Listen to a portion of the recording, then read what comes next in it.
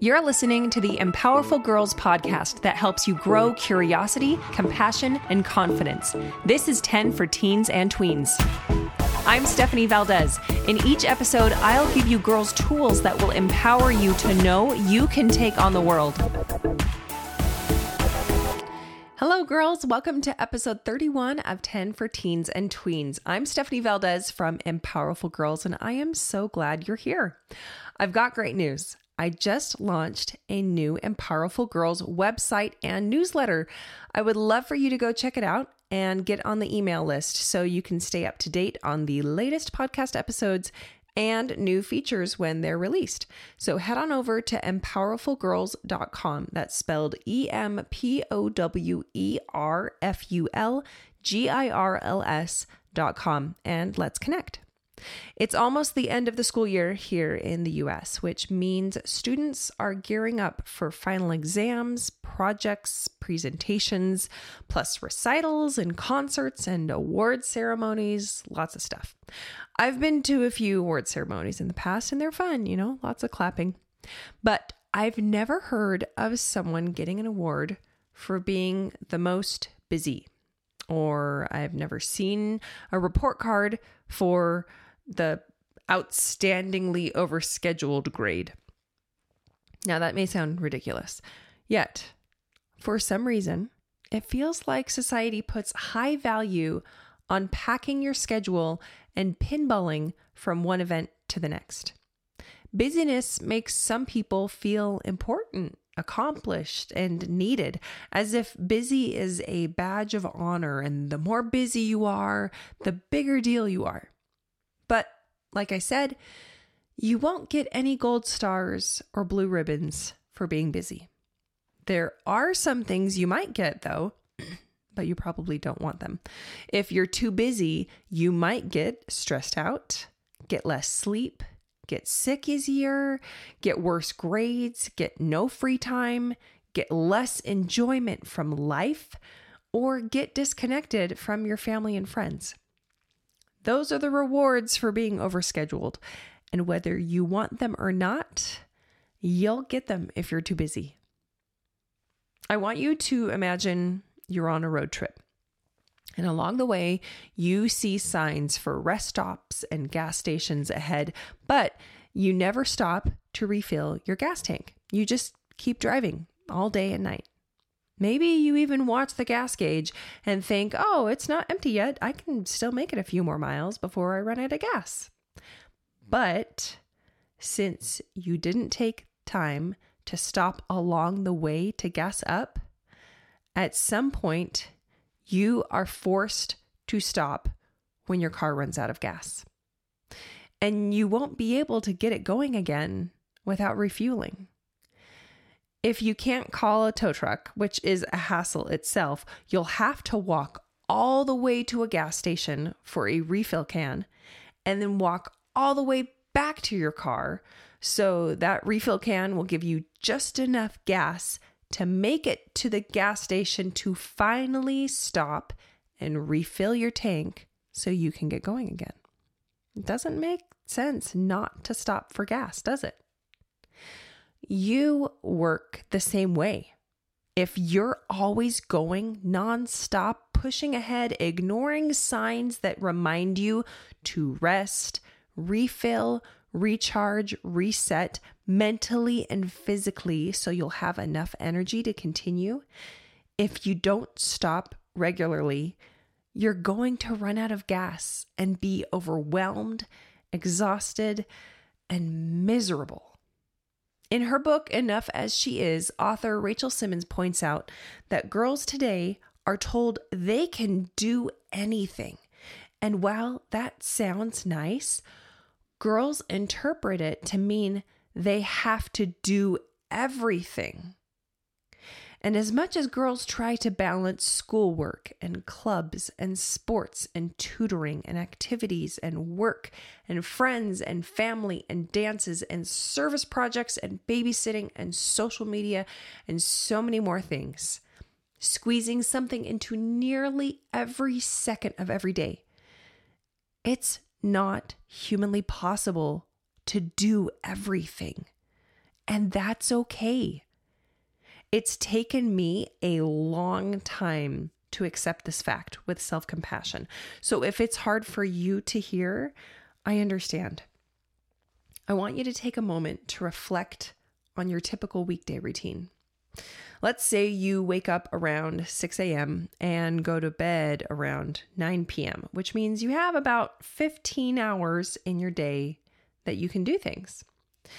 Now, think about how much time you spend doing something that's part of your schedule.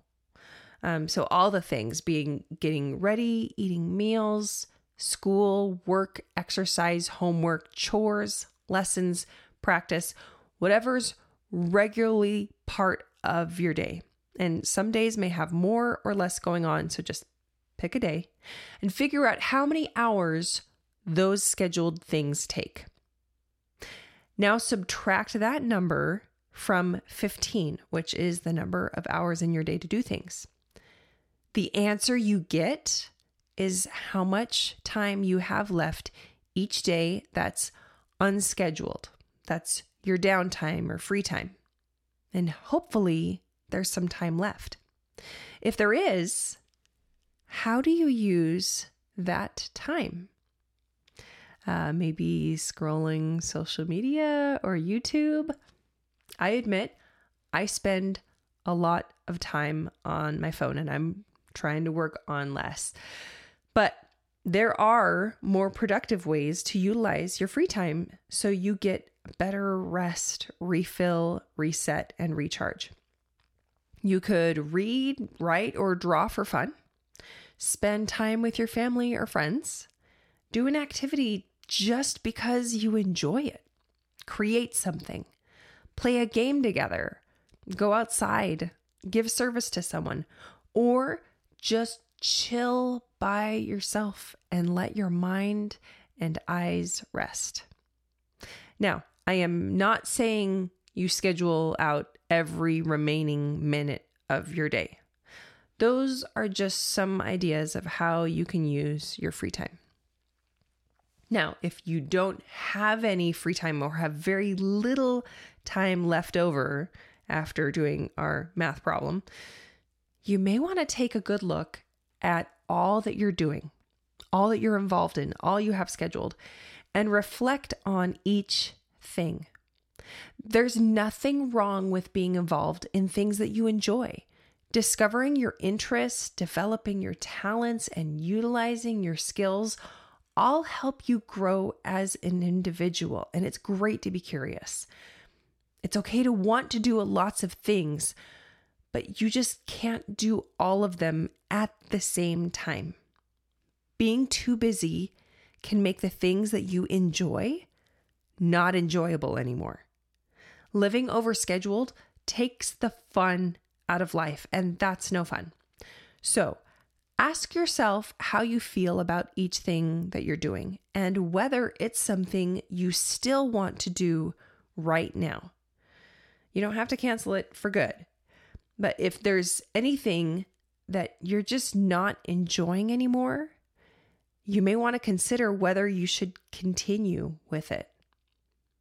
And it's good to honor your commitments. However, they shouldn't be at the expense of your physical or mental health. It's okay to change your mind and change your plans. Even just one less thing on your schedule could give you a much needed window of free time to help you balance out all of the other things that are still on your schedule. Some people use a day planner. It's like a notebook to organize the events and to-dos of the day, week, month, even year, like friends. Planners help them manage their time and keep track of their schedule and responsibilities, and they can be a really useful tool. If you already have a day planner, I'd actually love to hear your thoughts about it and what brand it is, as I want to explore them more in another episode. For now, though, to help you see how busy you are and visualize your schedule and hopefully find some more free time in your life, I created a My Time Planner worksheet that you can print out, personalize, fill out to see your time and how you spend it. And then post on your wall where you'll see it, remember it, practice it, and believe it. And hopefully help you have a less busy and more enjoyable life. Because that's the important part. I will link that file in the show notes post for this podcast episode number 31 on the website empowerfulgirls.com. That's spelled EMPOWERFULGIRLS.com. And if you have any ideas or a topic suggestion, I would love to hear from you. Send an email, tweens, get the okay from your parents. Email hello@empowerfulgirls.com. If you already have social media, you can follow me on Instagram or TikTok @empowerfulgirls. Sign up for the newsletter on the website empowerfulgirls.com. Thank you so much for joining me for episode 31 of the 10 for Teens and Tweens podcast by Empowerful Girls. I can't wait to talk with you again. I love you, girls.